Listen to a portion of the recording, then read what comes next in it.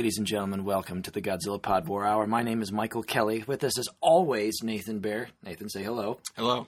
Good.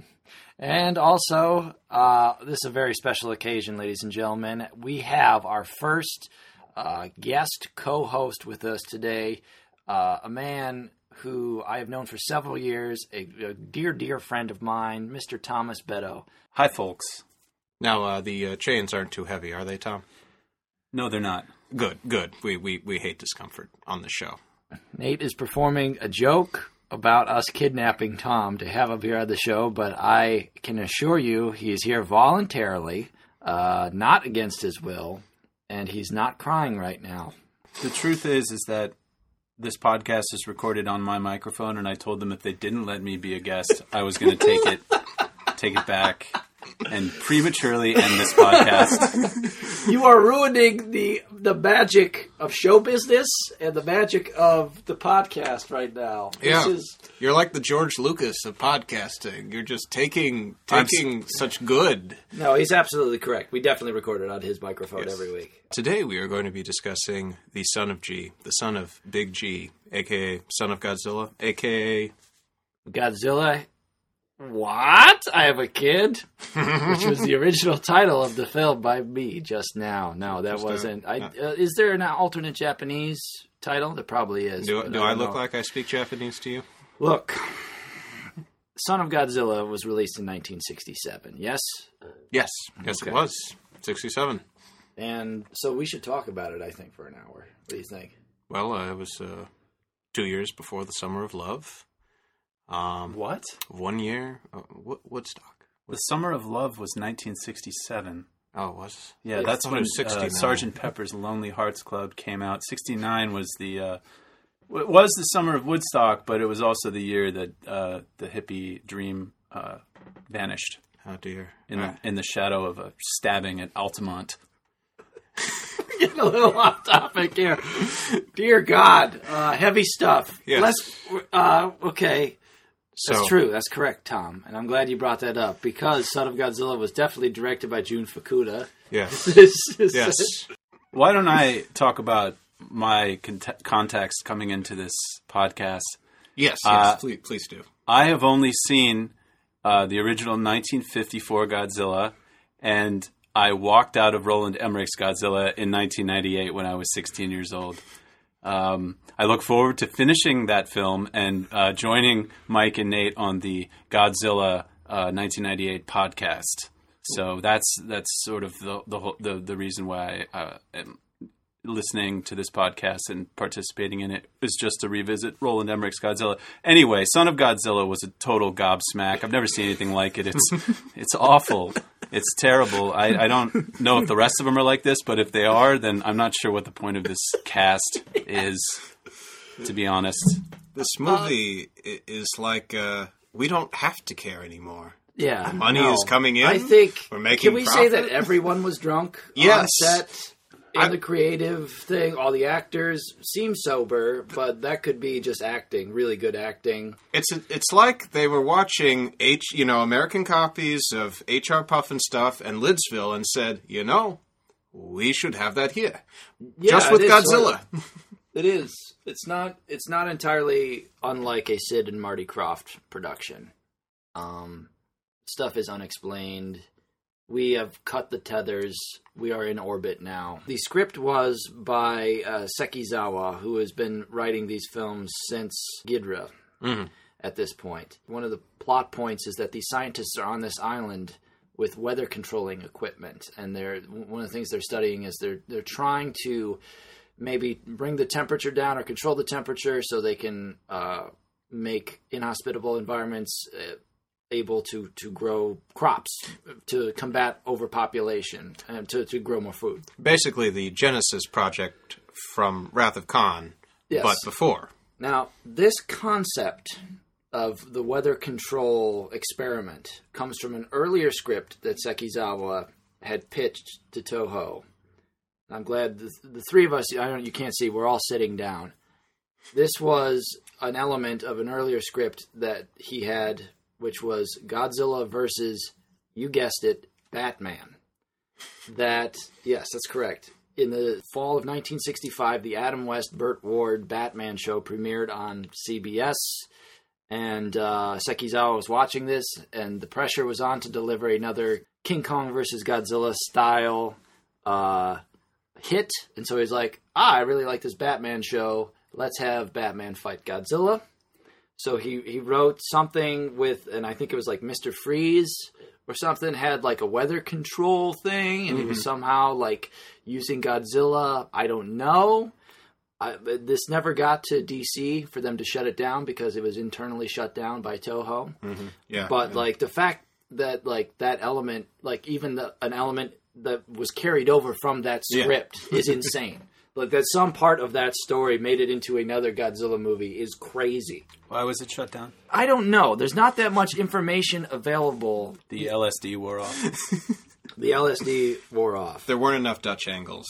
That the key to every Batman episode is just that nice skewed angle every time there's a villain. And, Toho is like, we don't like those.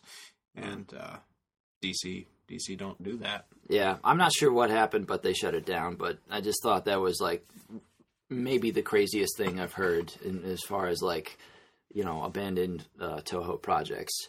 And there is a direct correlation with this film. This is the second film in a row that did not receive an American distribution theatrically. It premiered direct on American television. So that is a continued trend. Slightly chopped up a few things in the American version. The opening sequence in the airplane is not present. Instead, we cut directly to Godzilla's walking into a camera. Right. That's always the version I saw, so it was sort of confusing. And I think that's the only time they ever give the name of the island. Yeah. Which is, I wrote it down here, it's like Sogale Island. Sogale. So this is actually the first Godzilla movie shot on U.S. territory. This is actually shot on U.S. ground.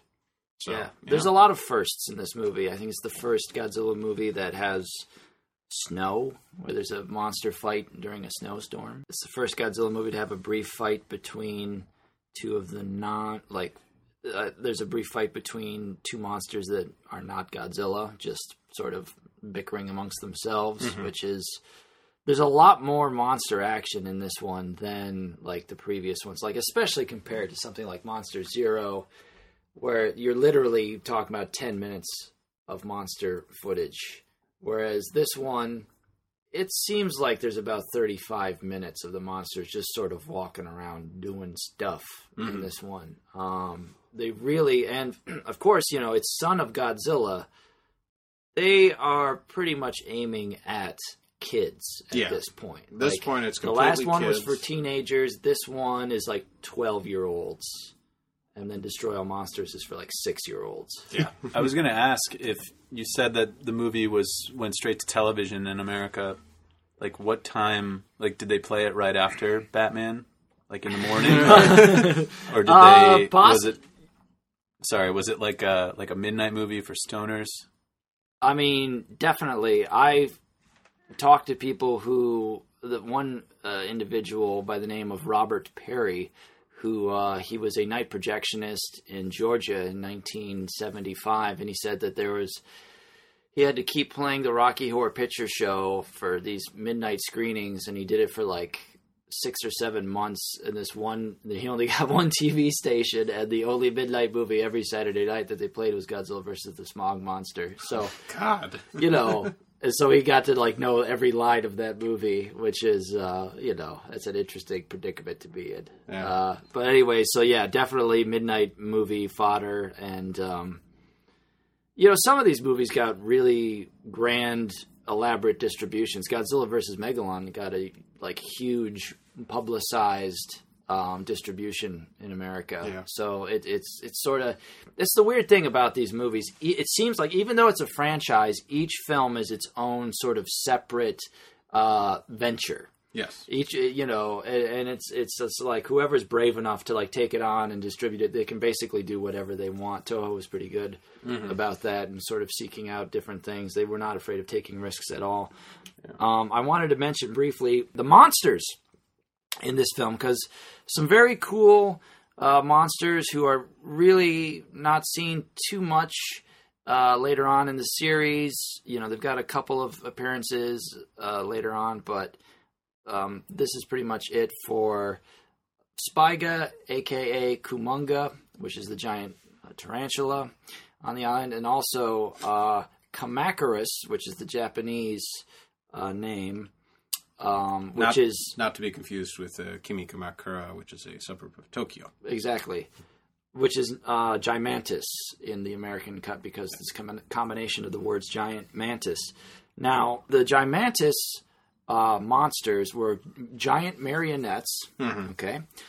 They were like 9 or 10 feet long, and each one of them had 9 puppeteers holding on to 3 separate strings or controls that they would control within like a 3-meter radius of, like, I guess these guys were just up on the scaffolding in the studio or whatever. And I've read reports where it was just like just insanely complicated. And again, I can't see any of the strings. Yes, they've done a really, really good job, especially Spiga.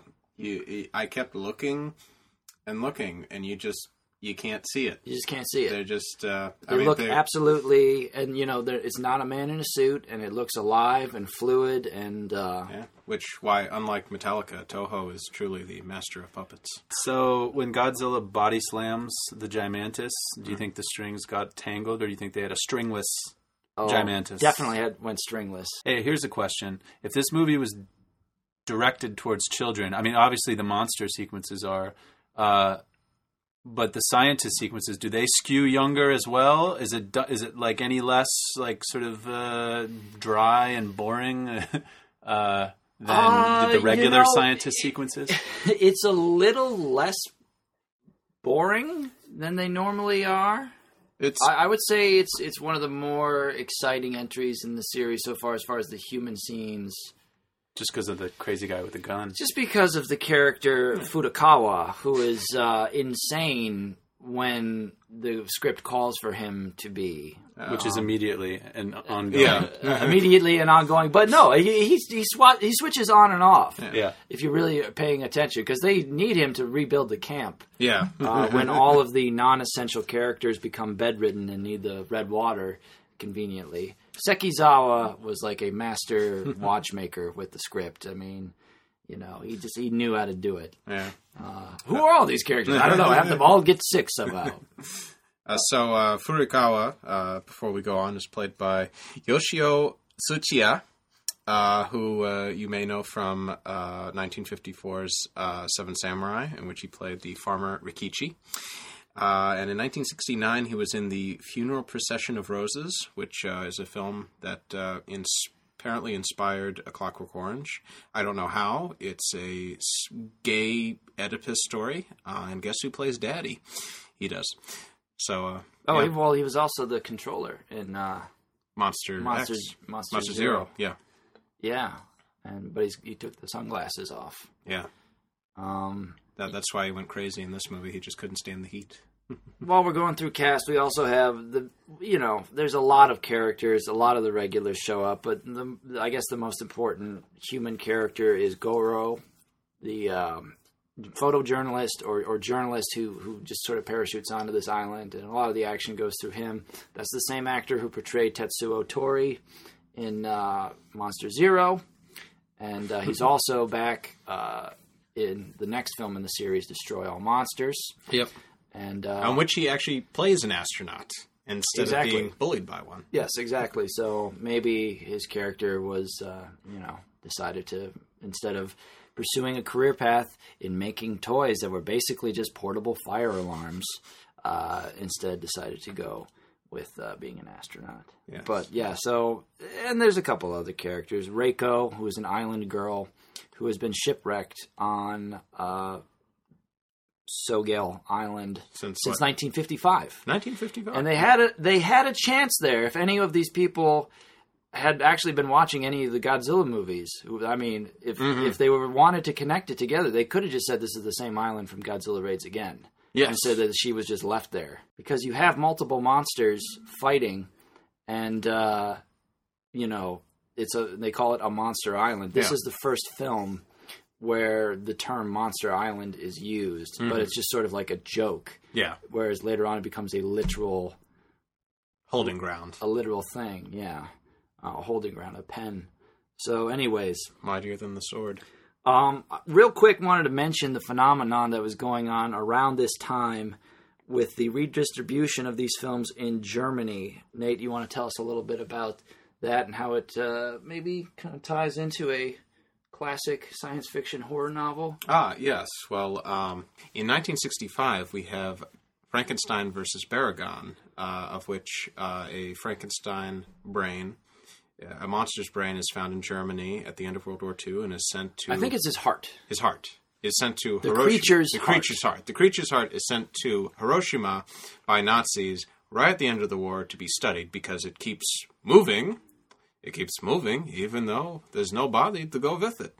Anyways, so Hiroshima is immediately nuked, and, we cut to current 1965, where things have been rebuilt, and Nick Adams is dating a Japanese girl, all is well, and then Frankenstein, they find this kid, he grows big, they call him Frankenstein, he fights a giant lizard. They put Frankenstein, the creature's heart, in the kid. I was getting to that. Yeah, they give him the heart transplant, and he grows into his head becomes flat. Yes. Like as a side effect. I guess the heart changes the shape of his head, and then he grows up.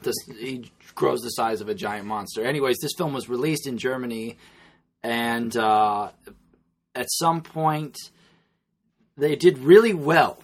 Yes. And so. Because of that, yeah. For some marketing reason, they decided that every movie with Godzilla in it, every monster Godzilla is fighting is somehow a creature created by Dr. Frankenstein. They somehow weave that into the dubbed plot that, Ghidorah and a few of these other monsters, Rodan maybe, all Frankenstein creations. Yeah. So, well, definitely, Son of Godzilla, Ghidorah, all attributed to Dr. Frankenstein in the German cuts. Tom, there really is no other explanation for Son of Godzilla, though, because the egg just sort of appears out of nowhere. You're right. It actually does make more sense when you think of it that way. The Germans were more logical than the original. No, I think it should have just been Japanese called Shizer of Godzilla. Right. So now you have all these posters, all these trailers where it's Frankenstein, Godzilla. So it's like, that's so crazy. When you get a film from another country, you're just supposed to change the language and try to translate it as closely as you can. You don't alter the plot fundamentally by throwing in Mary Shelley's Frankenstein. I don't know. Amazing. And it went on for 10 years. It went on through Mechagodzilla, Terror of Mechagodzilla. Yeah. So they did this for 8 movies. Anyways, amazing. I don't know, just incredible Godzilla trivia. Didn't we used to joke about how if a movie they were worried about whether it was going to be successful or not, we would just call it part of another franchise? So it'd be like The Hunger Games, Pacific Rim, right. Terminator 4, The Place Beyond the Pie. Exactly.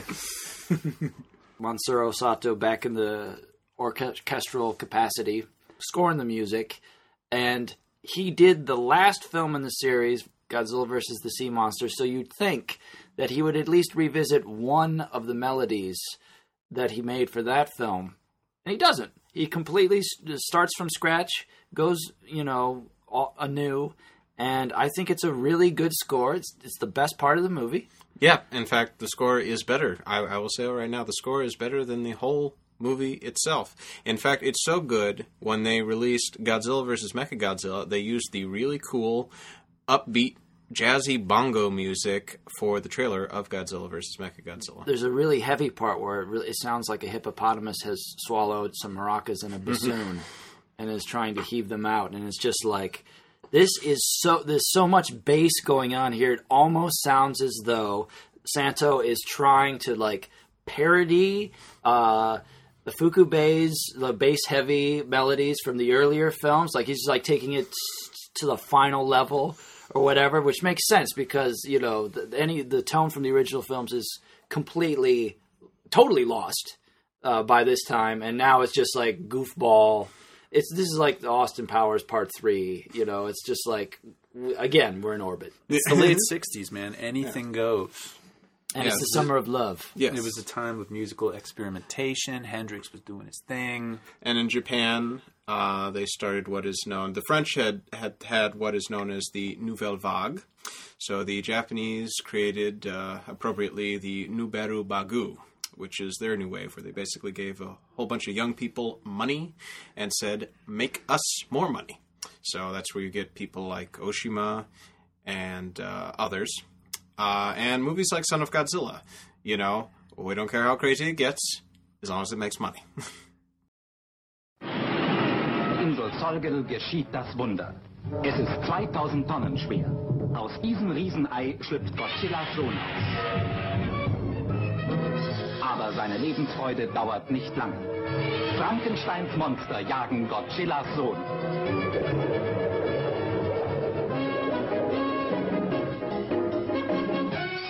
Der alte Godzilla trimmt dem Kleinen für die härtesten Kämpfe.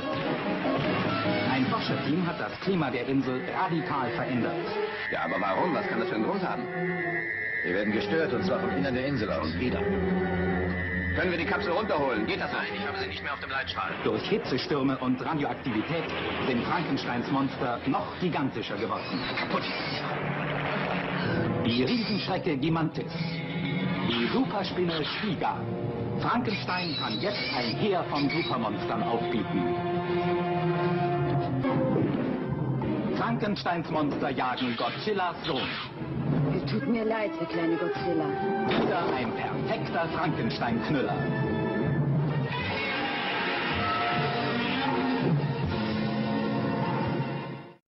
So we're going to talk about the plot now. In the Japanese version, we see a plane flying over the ocean. In the rain. In the rain. It's in the middle of the night. Okay. Yes. Probably dropping off something to somebody. The precursor to Google Amazon. drones or Amazon drones. And they've got this radio. I believe it's a ham radio. It could just be the hobby of one of the people who's there. We're not sure. Anyways, the waves are interrupted, and they look out the porthole, and they see, what do you know, Godzilla is in the ocean. And he seems upset or possibly just hungover.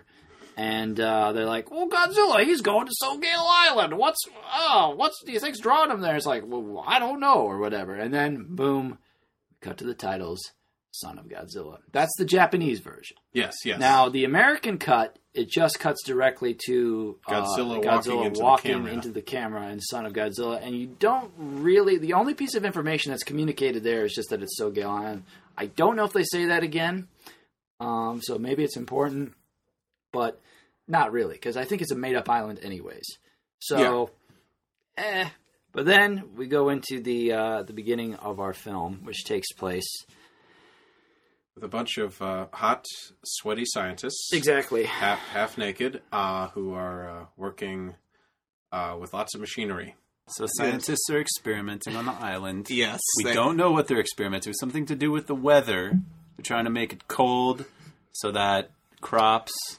I don't know. Scientists are performing bizarre, dangerous, uncontrolled, unsupervised weather experiments that could result in a planetary cataclysm. None of them seem concerned that, much like the first time when they detonated the first atomic bomb and there was a very slim chance that every atom would be split in a simultaneous reaction and annihilate all of existence, these guys seem completely unburdened by the idea that maybe this weather experiment might go out of the confines of this island and kill everyone on Earth.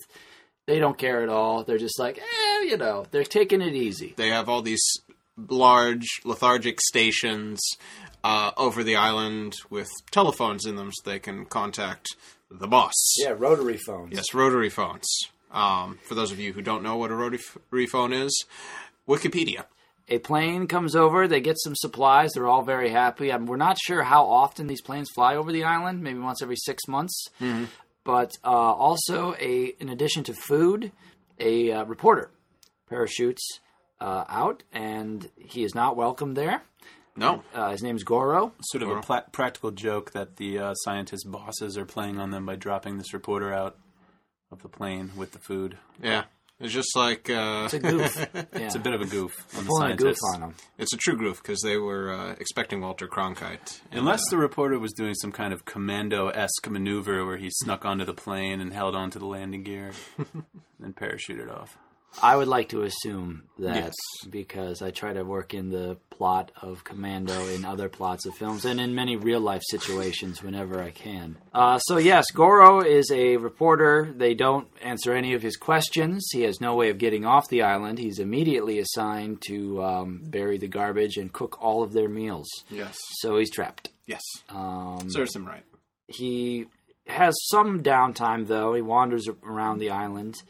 And he meets a island girl named Reiko, who is she's a fascinating personality. She's got a beautiful singing voice. I think she actually may be a mutant, as in like the X-Men. Yes. Because she's like got this banshee call thing. It's intense. Mm-hmm. She's got a reverb pedal in her throat. Yes. They hit it off. None of the other scientists believe Goro that he saw this girl, and they decide to go ahead with the weather experiment, even though it, in theory, will freeze the island. With them. With them. Yes. Yeah, they're doing the experiment on the same island that they are on. This seems With like no a little... boat. Yeah, it seems a little short-sighted. They have no contact to like get off the island in case things go wrong. This is sort of an all or nothing, all in thing. And so Goro tries to find Reiko to warn her. Haven't you guys ever thought about the fact that the island might be a stand-in for planet Earth? This is all just a metaphor for our own recklessness during the nuclear age. We were experimenting on the island that we live on. Deal with it. Oh. I I'm didn't... speechless. No, it could be that. Yeah. It could be. Go on, fellas. Sorry, I was... Interesting insight from Tom, sort of a game changer. So they... Surprising insight. They go ahead... They go ahead with the experiment anyways, because for reasons unclear, they think Goro is lying about this girl that he saw. Because who would need a girl with such luscious men around? Thank you, Nathan. Yes. And they, so they go ahead with their basically suicide pact of initiating this unwarranted, crazy weather experiment. And it goes horribly wrong because they don't know what they're doing, and they're trapped because they do it on the island that they're on. And even worse, it brings out the narrator. Yes, it brings out this narrator who is not in the movie. No. Until this point, or ever again. And he only narrates things that are happening on the screen. He says, now it starts to rain, and thusly it got very hot on the island, and there was much wind. Maybe the narrator is like a radioactive side effect of the experiment. Imagine you know what I mean? Like it not only makes everything really cold, but it makes this disembodied voice come up and tell you what's going on. So you're saying that the nuclear quotient of this experiment, which there is some nuclear thing in it, actually mutates the mise-en-scene of the film to now it has like an extra appendage, and now it just has this narrator sort of show up and then quickly go away again. You mean this experiment created God? Yes. Who Captain Kirk punches out in Star Trek 6? I think that it's an interesting take. Unfortunately, they're stuck in their metal cubes of death. They should all be dead. The experiment does the exact opposite of what they intend. Makes it extremely hot. And they're like, oh, we'll be safe as long as we stay inside our metal containers underground with no ventilation. And then they're the above ground, so the sun can just drench them all day long. The aforementioned sweatiness goes to the nth degree, much to Nathan's delight. Yes. They somehow avoid killing one another, and like several months later, they come out of their metal cubes that they've all been stationed on. That's just been, again, beating down 200-degree temperatures all day. Months. They're in there for months. What happens if someone farts in there? I'm sure they had to deal with that on day one. They're in there for months, and Goro is nowhere to be seen. Yeah. They don't really talk about Goro for a while. This is sort of the portion of the narrative where Goro's character, because he is an idiot, he starts opening every scene. He's inevitably knocked unconscious, and you find him sort of knocked out. Yeah. So that's an interesting trait he has. Anyways, so one of the side effects of their disastrous experiment, after they get out of the cubes, they decide to sort of salvage the equipment, and they notice that now the island is overrun by giant praying mantises, which they have to contend with now, as well as some of the other members of the expedition. One member in particular, Furukawa, is now going insane with cabin fever, island fever, because it's not just inside the headquarters, it's the whole island. He just wants out. He thinks the experiment is no good, which it isn't. No. I mean, it's creating monsters and destroying, their food supply. So he's actually maybe the sanest character in the whole film. But he wants out, so he grabs a gun. Now, it should be said that, okay, these giant mantises converge on this bump in the ground, and they start picking away at it, and there's an egg in the ground, and yet another monster egg. Yes, which they mention must have been the source of the radio distortion. Yeah. That the people on the ground had experienced. Correct. So they look at this egg, see the mantises picking at it, trying to eat it, right? Presumably, and or maybe they want to hatch it and raise it as their own. Maybe, but the characters just go, "Okay, bye." And go back to the base. Right, they're like, another wacky thing happening on this island. And so, yes, Furukawa grabs his rifle. He doesn't. He always has it. He's always hanging on to the rifle, which makes sense because he's insane. And he makes a break for the beach, and then finally Godzilla shows up. Godzilla comes out of the ocean, walks over, sees these praying mantises trying to mess the egg. The egg hatches. And out comes what can only be described as the child of Eraserhead. Your thoughts, Tom? What comes out of that egg doesn't look anything like Godzilla. It looks more like, as Nathan said, the mutant baby from Eraserhead. And it has black goo coming out of its mouth. And it sort of slides along the ground on its belly. It kind of looks like it's sort of like slithering or like humping the ground. I'm not really sure how they moved him, or maybe there was a hand inside it that was, or they use magnets. I don't know. Magnets, how do they work, Tom? You put a giant magnet in the son of Godzilla, and then you have a magnet underneath the floorboards, and you slide him along. There you go. Yeah. So yeah. Godzilla has a son that looks nothing like him. I'll tell you who else looks nothing like Godzilla in this movie. Godzilla. Yes. This is the worst Godzilla suit. Just hands down. He just looks like a constipated librarian or something. It's just like... And like a constipated librarian, it's clear that everyone had just given up. Look, again, nothing against librarians. No. But, that if you're listening to this... that's your job, but that look you get when you get constipated. This is what Godzilla looks like in this film. It doesn't look like a dinosaur or a lizard of any kind. It looks like a cartoon bear, or so. It's just like it's real bad. Even when Godzilla looks like a cartoon dog in the latter films in the 70s, that's still better because at least the problem is Minilla, which is Godzilla's son, was portrayed by a little person who was actually a professional wrestler, but he was even as a little person, he was still about 3'8" or something. So they couldn't get the guy who normally did the suit acting for Godzilla. They had to redesign the Godzilla suit for this one to make him look taller, to get the height differential to be more dramatic. So it would be this is the adult, this is the child. So I guess they were too concerned with the height differential to notice that the two creatures don't even look like they're from the same species, let alone kin to one another. Yes, and unfortunately a cult icon a sub-cult icon within the Godzilla franchise Minilla. was born. Minilla. Yeah. I mean, there's no evidence that says that they are kin to each other.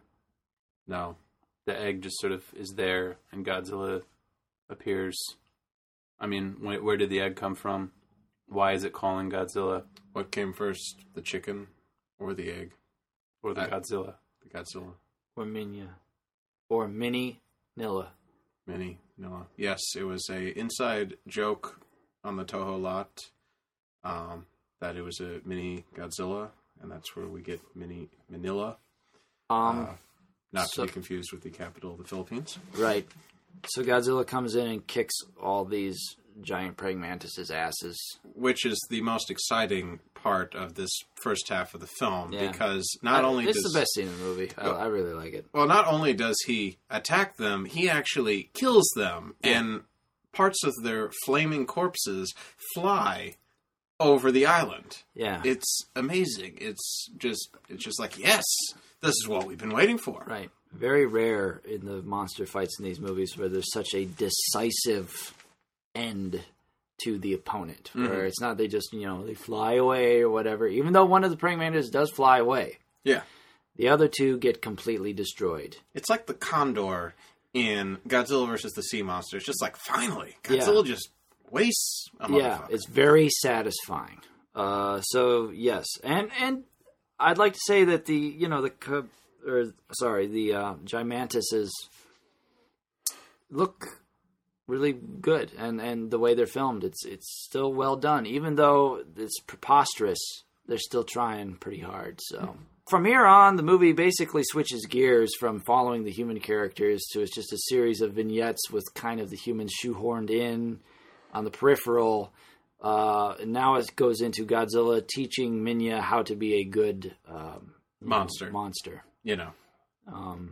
So, yeah. Yeah, so thus begins a, not quite training montage, but just... Child abuse montage. Yes, because... He's a stern father. Yes, very stern. Godzilla's like, what? You just got hit in the face with a rock? I'm going to hit you in the face with my tail and teach you a lesson. How dare you get hit? Yeah.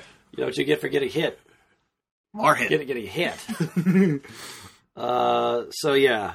It's pretty awesome.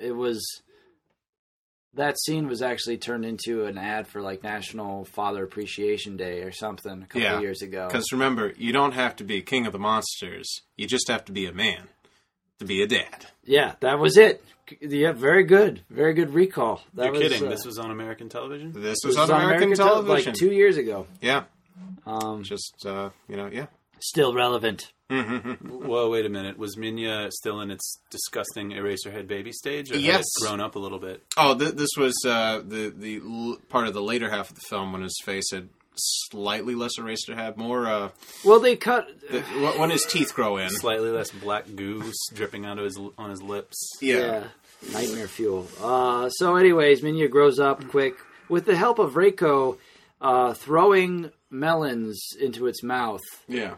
In some she's got a heck of an underarm throw to go along with her impossibly powerful singing voice. Yes. She should get into boulder throwing. She's the most terrifying monster in this movie, by the way, Reiko. She has to be stopped. I did postulate that Minilla, she didn't actually throw it really hard. He just sort of started inhaling when she threw it and sucked it in. Mm-hmm. Because that's the only way to really explain it. And you need a second by second way in order to sleep at night. Yeah. you gotta. I have to make this movie make sense in my head. You have to be in command. Conveniently, all of the non-essential characters become bedridden, and they have to get. Reiko informs the scientists that this happens from time to time, and she likes to drink the disgusting red water that is strewn about the island in natural occurring deposits. Which apparently was not affected by the previous shitfest storm that the scientists created. Yeah. Yeah. That somehow again mutated yes. A praying mantis to be the size of Godzilla. Yeah. And mutated a narrator into the movie. Yes. So, anyways, they make a sojourn to this lake of red water, which is kind of an interesting visual. And who happens to be sleeping next to the lake? But Minya and his dad. His dad looks like he's really, conked out, sleeping one off. And clearly, it was a football game day, and he just, drank a little bit too much of that red water. Yeah. Went right to his beer gut. Anyways, Minya's jumping over Godzilla's tail like a jump rope. And, it's pretty amazing. As one does. Wait a minute. I get confused, these two scenes. This is the scene, because he teaches him how to breathe fire, too, via child abuse. He's, like, breathing fire on the lake. Well, first, we see Minya grow up a little bit, Yeah. and then it's like, oh, he's not as creepy. Yeah. And then everyone gets sick, and then... Yeah, so... And then we have the fire montage as our heroes stop. Instead of just getting the water and rushing back, they take a moment to see what Godzilla and Minya are doing instead of trying to be as inconspicuous as possible because, it's like raising a wild chimpanzee. They might be cute when they're little, but then they might, rip off your face. Yeah. So, where was I going with this? Yes, they should have just got the water and left. Right. But instead, they decided to watch Godzilla teach Minya how to be a man. Right, by breathing fire. And Minya is trying to breathe fire, but can't really, because it just comes out in these weird kind of smoke circles that make the noise of like a, I don't know, boomerang or something, just like pop, pop, pop, pop, pop, pop, pop. So like Godzilla decides to step in and step on Minya's tail, and that does the trick, and then Minya produces a steady stream of nuclear fire breath, which goes right into the red water that they're collecting to get all the sick people well again. So hopefully that doesn't affect it. I mean, there's no way this wet water is not lethal at this point. You want a little radiation, maybe? Make you feel better. It's not as bad as what you have. So at some point, the scientists moved out of the destroyed ruins of their headquarters to a cave, to Reiko's cave, and they're getting ready to start the experiment again. Goro is just going around doing stuff. He accidentally slips and near a cliff and sets off an avalanche, which wakes up a giant bloodthirsty tarantula. Yes, which was not, apparently according to Reiko, was not small before. Apparently, it's always been this big. Yeah. So we kind of move into Endgame here. They start the experiment again. The giant tarantula, known as Spiga, awakens. Or what is it in Japanese? It's Spiga in English, but in Japanese, it's Kumonga, I think. Kumonga? Kumagura? I think it's Kumonga. Godzilla or Minya tries to fight Kumonga. Kumonga has a little fight with one of the final Gigantuses and kills it very graphically and horrifically with its metal rod that comes out of its face. Yes. Which I guess is supposed to be its stinger, but it has a clear metallic color to it. I mean, it's clearly metallic. It's not clear. It's metallic. Must be all the red water. I guess. Something. Funky island. Godzilla comes around and they have their fight, and it's okay. I mean, first, the thing as is... much is of a that, fight as you can have with a spider. Yes. I mean, I think it's the thing where, we kind of move back into Ghidorah territory here, where it's like, it's interesting visually, but you can't really go toe-to-toe with it, or you're just punching its face. Yeah, or like his breath somehow doesn't work on the spider too well. They do that thing where it's like the spider's shooting its web, and he's shooting its breath, and like the web is holding its own. Somehow, it's like even though, like a cartoon where it's like pushing it back and forth. Even though, I'm assuming, radioactive breath would burn. I mean, if a cigarette lighter can get rid of web, is right. So if it's a steady stream of silly string web and it gets hit by a flame, it's going to burn all the way back to the source, which should have taken the spider out. That would have been much cooler. Definitely. Yeah. Instead of him just flipping over, then poking Godzilla in the eye when he goes to like look at his near erotic bush mouth. Yeah, Tom, do you want to describe your feelings viewing that sequence? I remember you being very upset. I don't remember that sequence.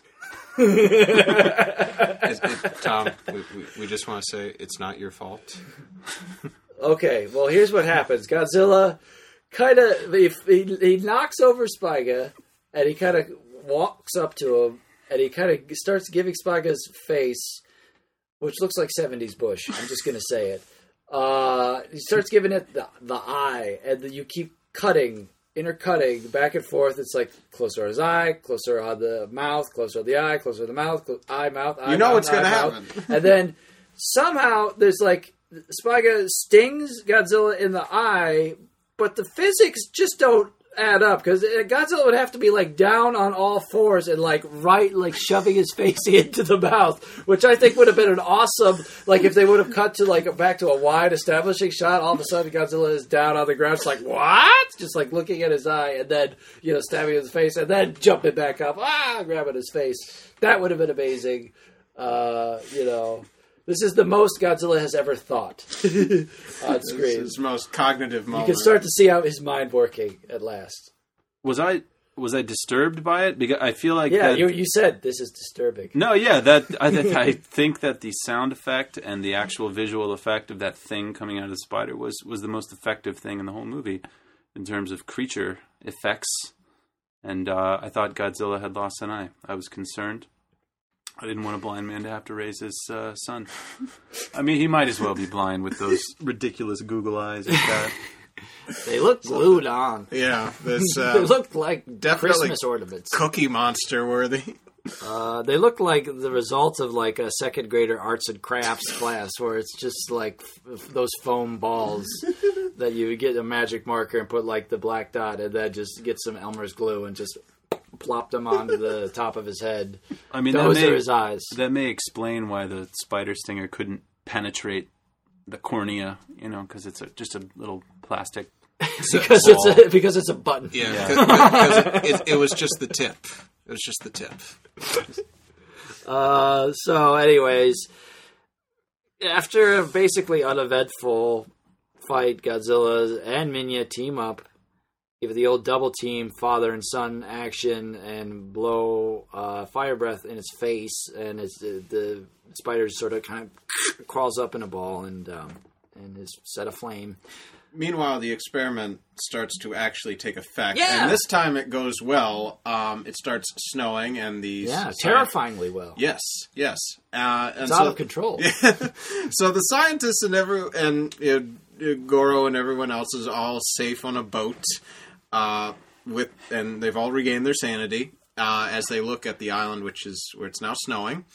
And then we get this. It's kind of like the opposite of The Shining, whereas in The Shining, Danny is running away from Jack, but in this, it's Minilla trying to keep up with Godzilla, and Godzilla just like turning into a total like absentee father here at the end. Just be like, I don't want this kid. This ain't my kid. This ain't my boy. You don't have the test to prove it. And he's just walking away. And meanwhile, the peanut gallery's on the boat, like watching it all go down. Like, oh, look at what's happening with Godzilla. Isn't this hilarious? Reiko seems concerned. Godzilla turns around, though. He does turn around, and he goes back and decides to... Because I don't know where the hell he's going. Maybe he was going to jump off the island again and swim away, because that's basically what he did at the end of the last movie, because the end of Godzilla vs. the Sea Monster, the island's going to be destroyed in a thermonuclear explosion, and the characters tell this to Godzilla by yelling at him, Godzilla better run, and Godzilla's like, And he goes and he runs, he jumps off the island, and so maybe this is like Godzilla was just going to leave the island again. Maybe they said the same thing. Maybe it was a deleted scene. They said, Godzilla, you better run, but instead they thought he said, hey, you better stay with your stupid son. Yeah, there we go. It was a wordplay gaffe, spoof and a goof, and it turned deadly for Godzilla at this point, because he comes back and he hugs his kid, and they are actually, there's real tenderness in the score. And it's actually sort of moving, despite all odds. Yes. And, they slowly freeze to death. Goro assures Reiko that because he is an amateur news photographer, he knows their internal mechanisms. Like, they will hibernate for a few weeks, and then they'll thaw out, and they'll be fine and even stronger than usual. I'm pretty sure he's just telling her that because he wants to get to at least second base later on that night when, what do you know, Submarine Seahawk, after 5 years of being lodged in that iceberg, thaws out and comes to rescue everybody. Anyways, so yes, they get rescued, and the monsters slowly freeze to death. Although, don't worry, kids, because Minilla is back in Destroy All Monsters and Godzilla's Revenge and in Godzilla Final Wars. Yes. Fans don't really like Minilla that much. You can see why. He's not in particularly good movies, with the exception of Destroy All Monsters, which is just sort of like a fan favorite. But he is but one of many monsters in that film. So you don't have to put up with him, because you can see other monsters actually doing monster things, like destroying. So next week, Destroy All Monsters. Destroy All Monsters, a movie I actually feel good about, happy about. I mean, it's got its flaws, like a good portion of these movies, but I think this one is... you get Honda back in the director's chair, so things get a little bit more under control. Tsuburaya does some, awesome He had a 2-week vacation from Ultraman. He could come back, so, yeah. Yeah. I've seen this the least, I think. This is only the second or third time I've seen it. First of all the highlights of the fights are in Godzilla's Revenge. Yes. Okay, which is basically an effective clip show movie. And second of all, it's just sort of, you don't need to watch this. It's just kind of, just like, if you want to see all of them, okay. If you don't need to see this one. Yeah, you could survive at some point. He had a mutant kid. Mutant kid. You could probably, the story... Looks like one of the Garbage Pail Kids. Wouldn't you say, Tom Beddow? Friend? Co-podcast host? I'm sorry. I feel like you're criticizing me for not having said enough on this podcast. But you probably shouldn't have invited me to be on the Son of Godzilla episode of this podcast. Well, we needed someone to get us through it. I'm sorry, I couldn't help. Anyway, if you like my work, you can listen to my my rap album, which was just released under my rap name, Trill.biz. Tom, I want to know what your thoughts and feelings were after watching this film. What's carried with you, what's stayed with you since then? How's it changed you? Well, I downloaded this film illegally on BitTorrent, and I feel like I may have been ripped off.